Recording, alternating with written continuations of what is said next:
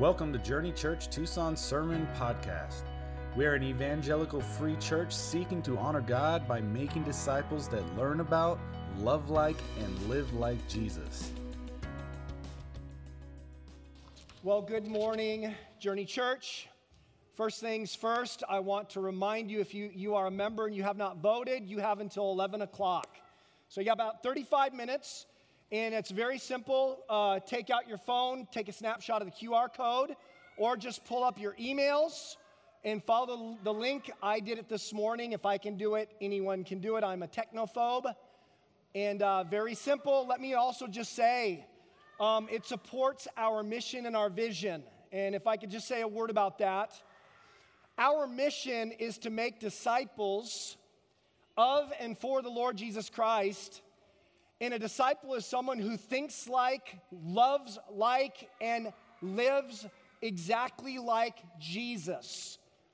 And we are so committed to that, and we're committed to doing that in a church culture and leadership culture of truth and genuine goodness. And I will say this, we have not always gotten that right. And yet we are humble, and we are tenaciously committed to that, and we are repentant when we get it wrong. That's our vision. And if you can support that, think about this. We are tenaciously committed to that vision as a staff, even if it means cutting our own salaries. And no, that didn't happen for Tyler and me this year. I have done that. But for this year, Matt Fry recommended his own salary being reduced and changed into hourly. And so if that's not godly leadership, I don't know what is. That Matt Fry is actually starting a business, and lo and behold, in the age in which we are going into, who knows but that by the end of the decade, most pastors in North America are bivocational anyway. So we're well aware of that and committed to the ministry and the mission of the church and the calling that God has put on our lives. So yes, our budget is $100,000 lower than last year. But I think that that's probably an easy vote, is we believe in stewardship and being fiscally conservative. So anyway, make sure you vote. We're going to announce it by the end of the service. Well, let me tell you, it was over 120 years ago. In fact, it was exactly 123 years ago that the first orchard in the Phoenix area was planted by a man named W.J. Murphy. And where he planted the first navel orange orchard was an intersection in the Phoenix area of 56th Street and Indian School. And what is so significant about that intersection, other than good citrus, is this, that I was born down the road and brought home to a house about 200 yards from that intersection. And I lived at that house until I went away to college, came back, and got married. I moved back in and then got married, moved out of that house in the Phoenix, Arcadia area. Now, some of those orange trees are still alive. On my brother John's property, he owns the house that I was raised in now. Some of those navel orange trees are still producing magnificent navel oranges 123 years later. One tree that I remember growing up wasn't so magnificent. You see, what had happened is the tree that was grafted onto rootstock was frozen to death. But a sucker below the graft from the rootstock grew up, and over time it looked like a navel orange tree. In fact, it was loaded with beautiful looking fruit. But the fruit itself, we called it ornamental oranges. Good for throwing at moving objects, but not for eating. More than once I saw a passerby pull an orange off the tree, believing that they had found a treasure, and to peel it open and to watch their face, to see their teeth etched with citric acid and their stomach soured. Okay, beware of ornamental oranges. So I couldn't resist. My dad was not a practical joker, but I was. And so one day I prepared a special plate of navel orange slices intermixed with ornamental. And I watched my dad as he read his Wall Street Journal, and I watched from behind the corner until he finally picked the ornamental. Oh, what great fun. What great fun to hear him gagging. And what's the point of the story? Beware. Beware. Beware of bad trees. Beware of bad fruit. Beware of mischievous sons. And this morning, beware. Beware of false prophets. This morning, we're back into the teaching of Jesus. We've taken many weeks to get here. We're in our final run right up to Christmas. And what's the point and the purpose and why this time of year, all the way from summer, all the way up to Christmas, in the Sermon on the Mount? Why? In Luke's gospel, we read these words from Jesus himself. Why do you call me Lord, Lord, but do not do what I tell you to do? So think about that here at Christmas time. You're going to celebrate Christmas, the Christ Mass. That is a Christian church-focused holiday. The Christ Mass. You're going to worship the incarnate Jesus, remembering his birth. Are you going to do what he said to do? Are you going to say, Lord, Lord, sweet little baby Jesus? Or are you going to say, my Lord and my God? What do you say to do? Because we want to be all in. We want to be followers of Jesus. So we come up to the final movement of 4 major movements throughout the Sermon on the Mount. And in order to understand the final and 4th movement, we back up to the conclusion of the 3rd movement. The conclusion found in chapter 7, verse 12, is not only the conclusion to the 3rd movement, it's not only the conclusion to the entire teaching of the Sermon on the Mount, but we discover it's the conclusion to the entire Old Testament, the law and the prophets. It's where we find the golden rule. And so for context and by way of review, you can see it up there. Whatever you wish that others would do to you, do also to them. For this is the law and the prophets. And if we were to put this all together and see what Jesus says about it later when he was challenged with what's the most important thing. And out of the 613 laws that rabbis used to jostle and jive with in order of importance, Jesus brought it back to this. Love God with your heart, soul, mind, and strength, and love your neighbor as yourself. This is the entirety of the law and the prophets. And so what's that mean is to love God supremely with everything you've got in such a way that it produces in you a genuine and sincere love for each and every human being who has ever walked the planet, even your enemies, even those who persecute you, even those who have hurt you, to love them with such a sincere and godly love that it is as if you are loving your neighbor as yourself. And that is God's standard of perfection. And yes, it is impossible to keep clearly, but it is also the standard that is beyond that of the scribes and the Pharisees, a standard that God is able to produce in us. And that, in conclusion of the entire sermon, is so important. Before we move into the 4th and final section, we started it last Sunday, but it's a 3-fold or 4-fold warning and a 3-fold commandment. Last Sunday, we looked at the commandment, enter. It wasn't just an invitation. Out of love, God himself incarnate says, enter. He's not even leaving it open for an invitation. He's saying, what is stopping you? What kind of sin would you love so much that you would not enter into eternal life? Sin is delightful, it's intoxicating, but it's terrible. And you can't have it. You can't have your pet sins and enter the narrow gate, but nor can you have your religious self-righteousness. And in the end, it's all the same. It's self-centered. And pride is sin. So you think you're so much better than everyone else, you cannot enter the narrow gate. And the ground is level at the foot of the cross. Sinner and saint alike, broken and needy. That's the narrow gate. Enter.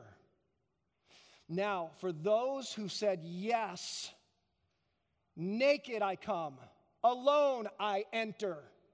Amen. But guess what? The hard way for most of us is a very long path.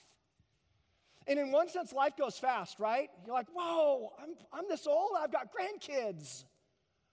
That's crazy. On another level, all the crazy, convoluted, and chapters of my life that I did not see coming.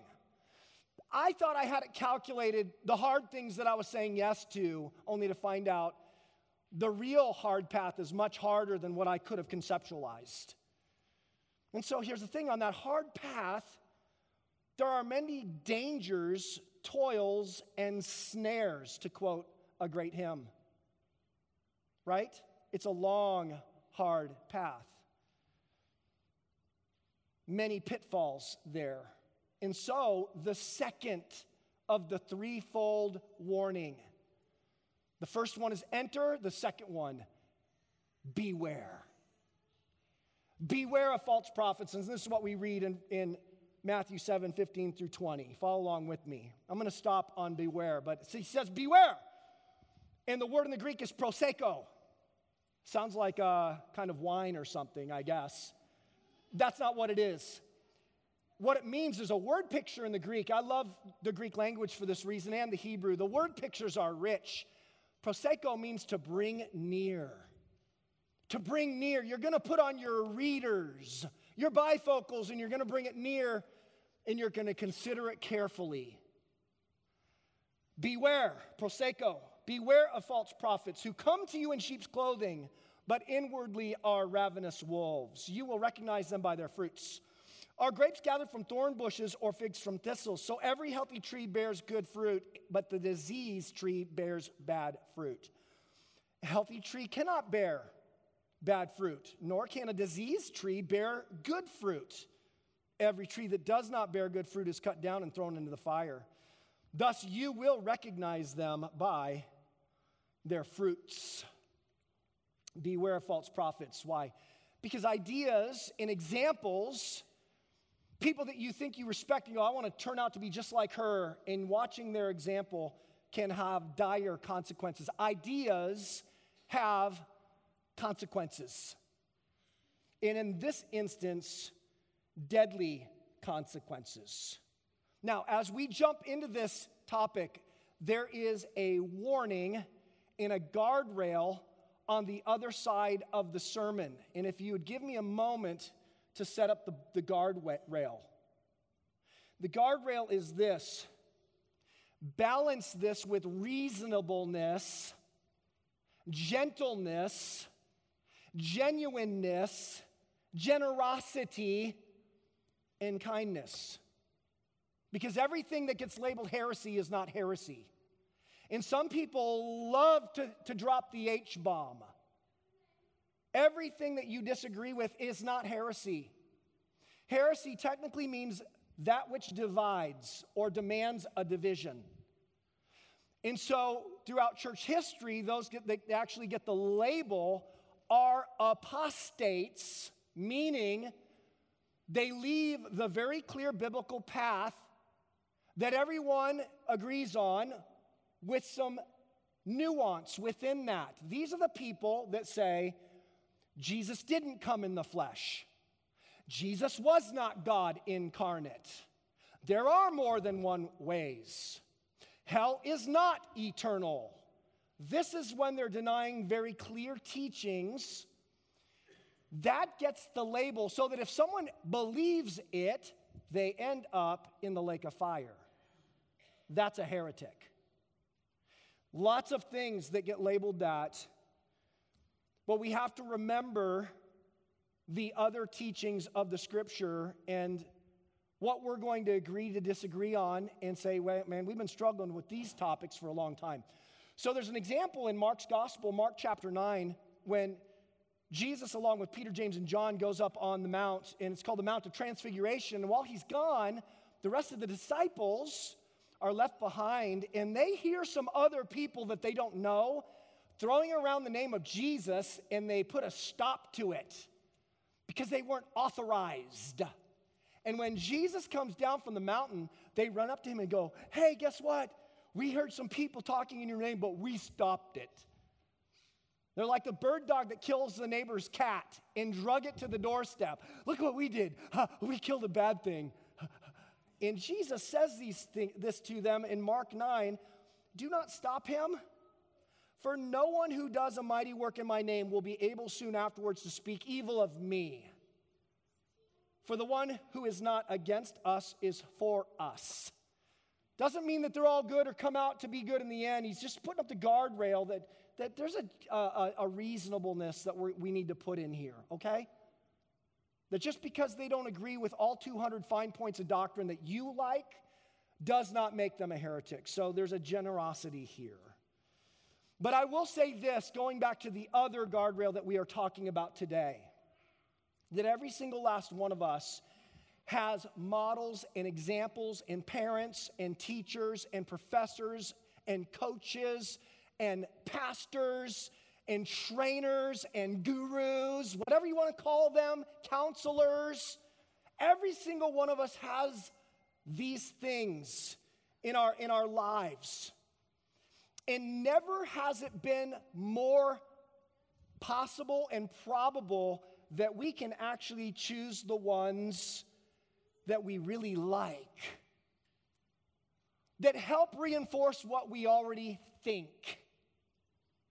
Warning. Warning. And this goes to that other thing. Just because you like everything they say doesn't mean they're the best thing for you. We got to remember, what things can we disagree on? What things can we absolutely not disagree on? And those are those guardrails. So listen, Paul told a middle-aged pastor, he said that the time is coming when people will not endure sound teaching, but having itching ears, they will accumulate for themselves teachers to suit their own passions. And never in the history of the world has it become more possible, even more probable, that Christians in this age would be able to, and actually quite delighted that they get to do that. Think about the books and the blogs and the podcasts and the teachings and the teachers and the YouTube videos that are at our fingertips. I'll also say this about that, the hunger is really good. Well done. Christian radio and sermons. I love that. I want you to supplement. I want you to be so hungry for the truth and for Jesus that you want more than what you can get in church and in a small group. I applaud that hunger. But you put these two things together, the hunger and the accessibility and the potential for error in thinking, loving, and living is off the charts. Beware. Beware. Now, it's bad now, but guess what? This has been dangerous for well over 3,000 years. I'm just cherry picking. I mean, I could have taken you from Genesis to Malachi, all over, maybe in every single book of the Old Covenant, Law and Prophets. I'm just going to pick on one chapter in Jeremiah and show you. So this wasn't even the northern tribes that were apostate. This is Judah. This is Jerusalem. And this is what Jeremiah said in Jeremiah 23. God speaking through Jeremiah, but in the prophets of Jerusalem, I've seen a horrible thing. They commit adultery and walk in lies. Their character and their confession is corrupt. They strengthen the hands of evildoers so that no one turns from his evil. A few verses later, he says, they say continually to those who despise the word of the Lord, it shall be well with you. And to everyone who stubbornly follows his own heart, they say, no disaster shall come upon you. It's all very positive and encouraging, isn't it? And then in a few verses later, in verses 21 through 22, God says, I did not send the prophets, yet they ran. They couldn't wait to say something good that is false, in other words. I didn't speak to them, yet they prophesied. But if they had stood in my counsel, then they would have proclaimed my words to my people, and they would have turned them from their evil way and from the evil of their deeds. So that's just like one portion that's loaded with the what of false teachers. We're told earlier on in Jeremiah why they do this. One of the three major reasons that I'll list in a moment, but in Jeremiah 6, the prophet Jeremiah speaks of the Lord and says, for from the least to the greatest of them, everyone is greedy for unjust gain. They want more money. That's what they're in it for. I would add this. Sexual immorality is named in the scriptures. And prestige or honor, power. They love it. They love the praise of people. They want more money, they want more sex, and they want more image. So those are the motives. And Jeremiah says, from prophet to priest, everyone deals falsely. They have healed the wound of my people lightly, saying, peace, peace. It's all good. It's all positive. It's all encouraging. When there is no peace. What's the bottom line? The bottom line for each one of us, and I can't go into all the detail. I'm not going to name a bunch of names today and say, be careful this, be careful that. We do work hard as pastors and elders here to carefully curate and to have an informed opinion. But today is not going to be going through all the things that we could go through and talking about people by name. But listening to the words of Jesus and fostering a discerning heart that hungers for truth at any cost in you and in me. Here's the bottom line. Beware. Beware. Few life leaders will actually lead us to life. Beware. You say few, why not some? The reason is why, because Jesus and the apostles said many.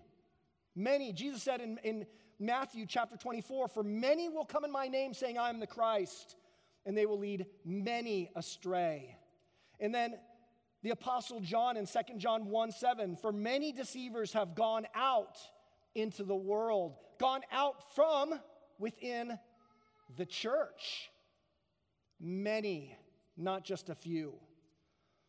Well, what's the big deal? What's at stake? You might say, I'm a very discerning person. This is my jam. I love this talk. I got the gift of discernment. And my question is, are you certain? Here's the first fill in the blank under the bottom line is, false life leaders are subtle, but always dangerous. Subtle. Now, when I say subtle, you're thinking about a character quality or personality trait. That's not what I'm talking about. Subtle means difficult to detect. So they might actually be playing right into your idea of what's important. For instance, I love Pastor Jim. He tells it like it is. It's raw and rough around the edges, so I know he's not a false prophet. Well, what if I actually know that's what you're looking for? What if I know my audience? What if there could be a bull in a china shop that's spewing off crazy talk, and you go, that's not subtle. What if they know how to play to your crowd? And mouthing off is part of your tribe. That's subtle. Huh? Be careful, beware. They're subtle. Always dangerous. This is what Jesus said, beware of false prophets who come to you in sheep's clothing, but inwardly ravenous wolves. What does this mean? Well, one of two things. Either they actually put on a sheep costume. And they slip into the church, and it's the parable of the wheat and the tares. You can't tell the two apart when they're sprouting. It's only when the grain comes up, and you go, oh, that's the bearded darnel. That's a weed. Eat it, and you fall asleep, maybe forever. But that's wheat, and you can't tell them apart until the harvest. Okay, they're wearing a sheep costume, or they're wearing rough wool, not leather or fine clothes. They're wearing rough wool like shepherds did. So they either look like a sheep woven in, or a pastor, which means shepherd. Okay, that's what it means, sheep's clothing, one or the other, maybe both. They look just like. Why? Because it's always easier to gain an advantage with trusting and convinced people. And so their job, I'm not saying it's a good job or a godly job, but in their mind is to gain trust and to write and teach whatever they need to get that advantage. They're subtle. They're dressed in sheep's clothing. But in the end, they are bitter, nasty, teeth-etching, stomach-souring fruit. Years ago, we had Dr. Woodbridge, and Dr. Woodbridge, I think he's retired now, maybe he's gone to be with Jesus, tenured professor in church history at Trinity Evangelical Divinity School in Deerfield, Illinois, our free church seminary that's quite famous.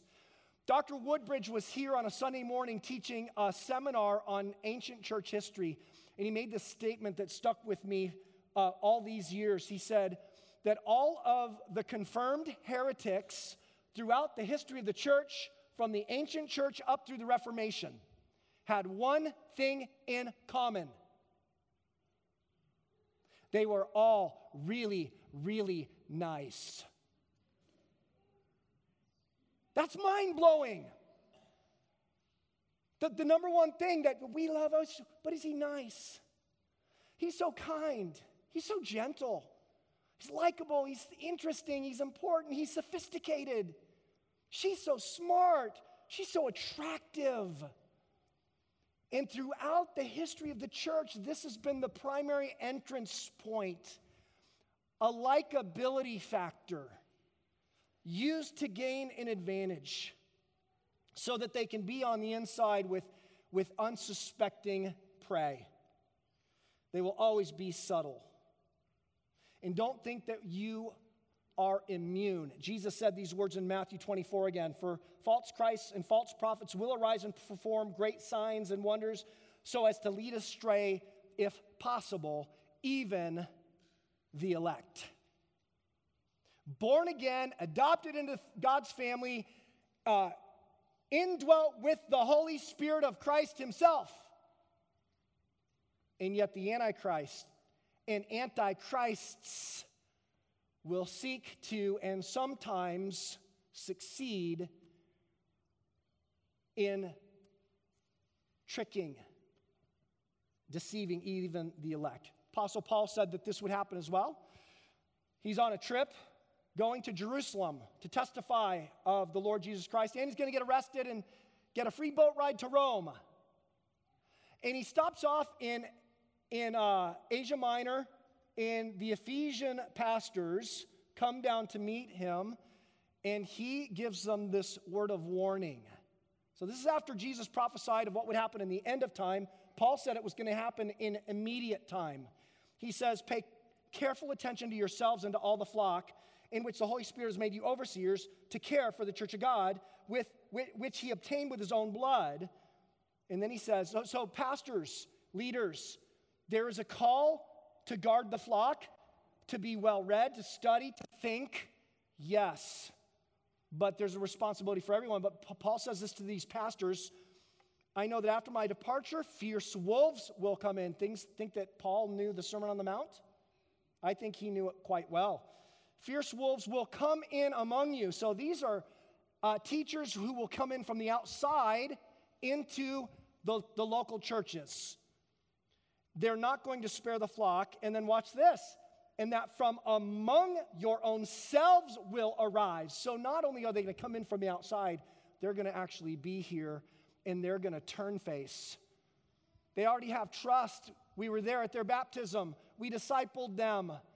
But they are going to turn and they're going to rise within the church itself, speaking twisted things to draw away disciples after them. Therefore, be alert. And then by the time Jude, the brother of Jesus, wrote his tiny epistle on this whole subject, Jude 4, Jude says it already happened, for certain people have crept in unnoticed. And what do? They bring thinking and attitude and an example and a lifestyle that in time corrupts those who look to them. Here's a couple of examples of bad things that happen by misidentifying not only sheep and wolves' clothing, but the wrong kind of tree and fruit, or the wrong kind of not fauna, but flora. Okay, here's the first one. This is a magic mushroom. My brother John took this picture in northern Arizona this year. Proliferation of mushrooms. Now, mushrooms are good food, but if you eat this one, you're going to be in the spirit world. Like maybe in more ways than one. Your heart might still be beating, but you are treading the paths of the netherworld. Or you're just going to go there because your heart's going to stop. That's a magic mushroom. You go, okay, a hallucinogenic, mescaline, right? My Uncle John, not my brother John, my Uncle John, oldest of my dad's family, when he was a kid, he was a self-taught botanist. This is in the 60s during Vietnam. And he misidentified a mushroom and ate it. This is what he says. It messed me up so bad, I went and joined the army. Sorry, those of you who are army guys. I didn't say it. Love you. But that's my Uncle John. It probably damaged him for life. True story. Messed up his brain for life. Here's something that's probably in a lot of our backyards. This is called Texas mountain laurel, and this in the springtime. You might recognize this. It grows wild in Texas, but does really well in Tucson and Phoenix area. Others call it fire bean because kids like to take the hard beans and scrape them on the sidewalk and then burn each other with them because they're so hard. Beautiful tree. They call it the grape soda tree. Grape soda tree because the flowers smell like grape soda. But this is what the Audubon Society Field Guide to North American Trees says about this tree. The consumption of a single seed, show the seed, next picture. The consumption of a single seed is enough to kill a full-grown adult. Okay, but listen to this. Scottsdale Public School System planted several of these at elementary schools around Scottsdale, including Hopi Elementary School, where my nephews went to school. And yet one being consumed and you're a dead man or a dead girl.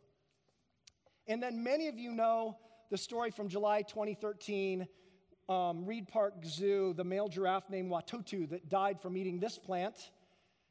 That is a plant that many of us know, it's all over Tucson, called oleander. And a zookeeper just had some trimmings and go, feed it to the giraffe. One died and one barely lived. Okay, what's the point of these stories is Proverbs 14 and 16. There is a way that seems right to a man, but the end therein leads to death. Seems right, it seems good, it seems plausible. Sounds like the very gospel you're finally looking for, a breath of fresh air. Whew. And yet it's the very thing that poisons you. The Apostle Paul said to the church in Colossae, see to it that no one takes you captive by philosophy and empty deceit. And he doesn't mean godly philosophy. That word is great. It means love of wisdom. Philosophia. Philosophy's good. Love wisdom. But worldly philosophy that can take you captive even as a child of God. And then finally, what Jesus said to the angel of the church in Philadelphia. In Revelation 3:11, he says, I'm coming soon. Hold fast what you have so that no one may seize your crown. So here's what's so dangerous. You can be held captive in this life by false teaching and false teachers. It can severely damage your eternal reward as a child of God. And yes, it can lead to death. It's pretty serious. So, what do we do about that? We look for the fruit. We look for the fruit. This is what Jesus said. It's dangerous. They're subtle. Remember that. It's not going to be on the surface. They're not going to come and announce to you, I'm the Antichrist. Can I be your pastor? I want to sleep with everyone first, but can I be your pastor? And by the way, what's in your wallet? I need some, it's not going to happen that way. But the end will be the same. So what do? Look for fruit. This is what Jesus says. You will recognize them by their fruits. Plural. There's more than one kind of fruit that these individuals produce. And then the middle section, we already read about thorn bushes and figs. And look, that's just a logical explanation. The plant itself is going to produce the fruit in time. And then on the other side, he says it a second time, thus you will recognize them by their fruits, plural. So 2 times in talking about trees and fruits, all right?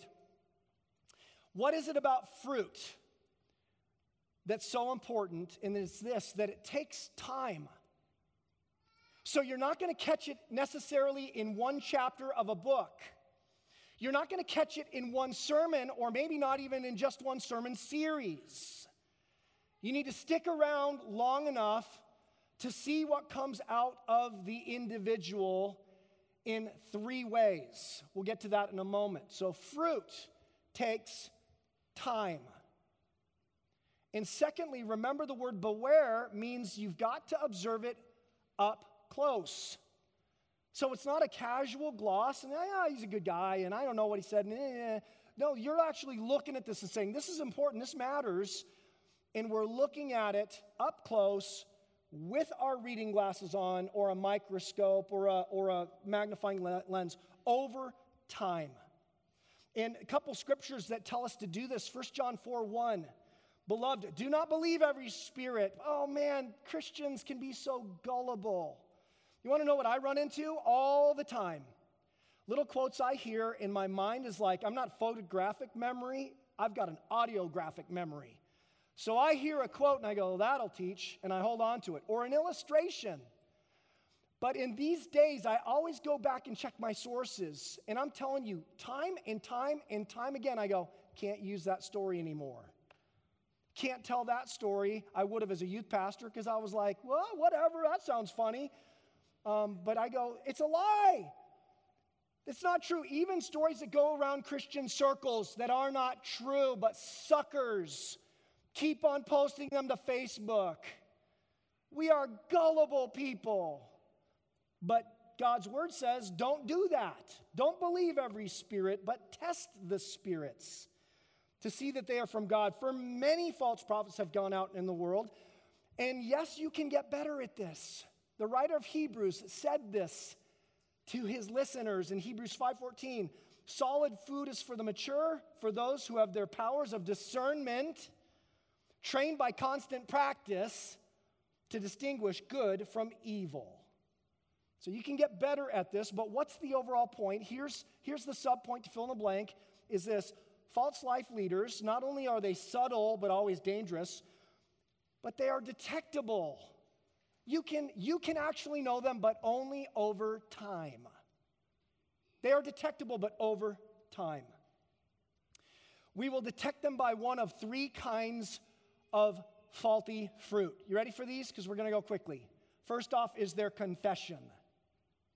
What they teach, their actual doctrine. And I'm going to warn you, they're not going to show up and say, hey, I deny the virgin birth. Hey, I deny the deity of Christ. In fact, quite often, it's more by what they don't say than what they do say. Jesus talked about them earlier on in the sermon when he says, whoever relaxes one of the least of these commandments and teaches others to do the same. See, there's the problem. They relax it. They smooth it out. They dumb it down so that everyone can achieve it. Instead of, oh, I need a savior. Ouch. Oh, I'm not there yet. Humility. So that's what they do. But let me also add from the last section last week, there's also no narrow gate. There's no hard path. There's no sin, judgment, and righteousness. There's no repentance, changing your mind about your sinful life. There's no humbling of one's self. It's all quite encouraging and positive and affirming. I was in a meeting with a very wealthy business owner here at this church. And we were in a meeting, and there were some non-believers there. He was actually trying to pay the church and me a compliment, and he said in the meeting, "Man, you would love it here. Jim is really positive, really encouraging, and on the up and up." He may have even said, "No hellfire and brimstone," and I went, "Ew. Uh-oh. Oh, no." It didn't feel good. It felt icky. I'm not saying that that's what he was saying or that's who I am. I'm just saying, whoa, I know the scripture, and I'm like, uh-oh. Peace, peace, when there is no peace. I don't want to be that guy. Here's the second one, is their character. Not only their confession, but their character. Here's the deal. What's inside will eventually come out. And we have three parts to us: our public life, our personal life, like our family who knows us up close, and our private life, what we do in the interior of our own brain. And when those three things don't line up, eventually what is in the private will come out in the personal and eventually in the public. You can't stop it. So you think too long, you think you're keeping your sin to yourself. In time, you will act out in some way. In time, the fruit will come eventually. This is what Jude said in his short epistle.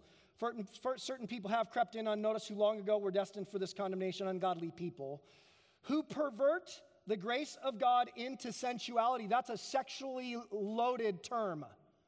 And it's like grace, and Jesus forgives, and we sleep around, and it's cool, man. That's the idea here. I know I'm making it a caricature, but that's the idea. They pervert grace into sensuality, denying the only Lord, Master and Lord, Jesus Christ. They don't do what he says. They are apostate.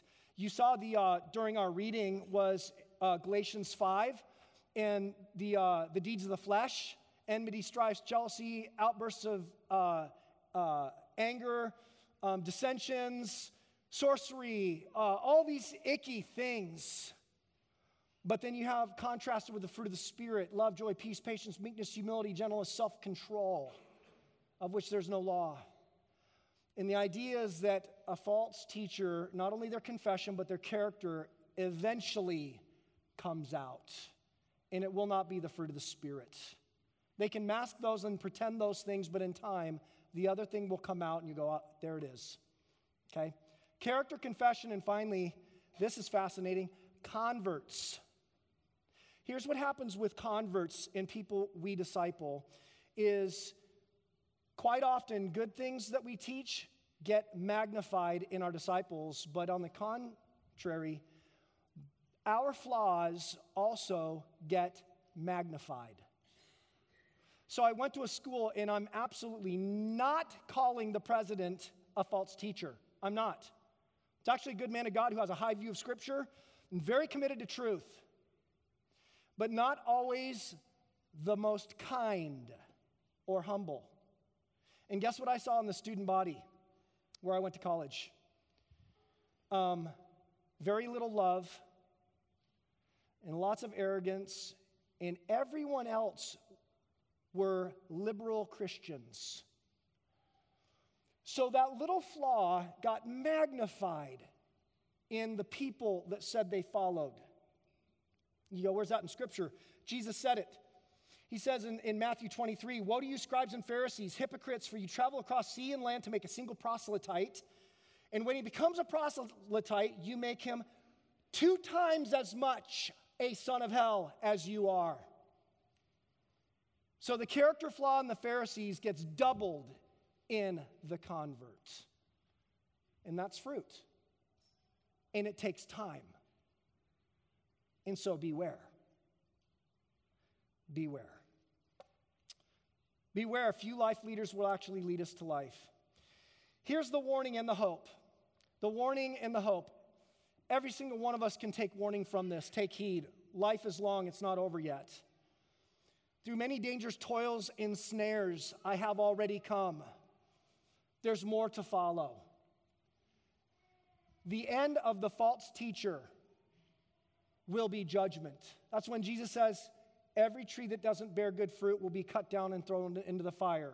The Apostle Peter said as much. In their greed, they will exploit you with false words. Their condemnation from long ago is not idle, and their destruction is not asleep.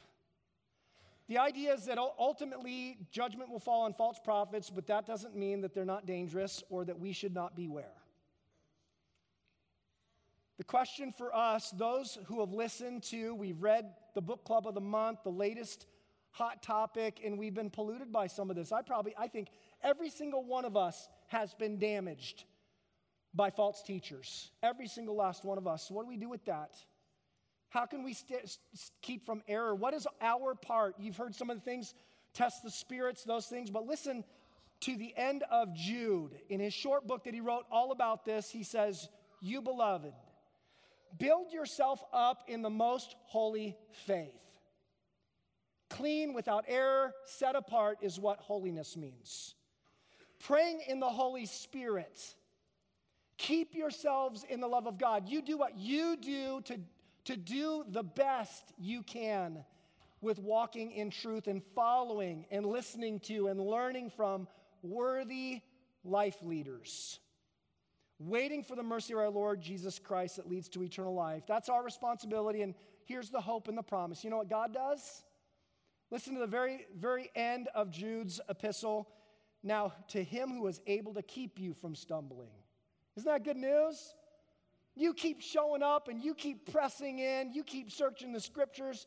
You keep looking at it up close. He's able to keep you from stumbling and present you blameless before the presence of his glory with great joy. Amen? Listen, let me just encourage you. Be careful with what you listen to. Keep listening. Be careful with what you read. Don't just say, oh, he's a good guy. I liked that first book. Life is long. People write some stupid things. Okay? And did you read everything? No. So you just hold loosely. The one that will never let you down is Jesus himself or the Word of God. Let's pray. Father, thank you that you're the one that can keep us from stumbling. I think each person here would say, Lord, we're open.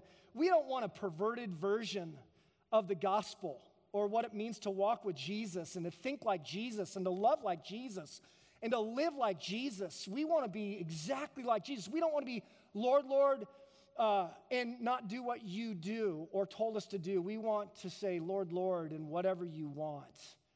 Would you do your work in us, Lord? Would you keep us from error? And we love you until we see you. We pray this in Jesus' name. Amen. Thank you for listening to Journey Church Tucson Sermon Podcast. We'd love to have you join us in person on Sunday mornings at 10 a.m. You can find out more about us at journeyefc.org.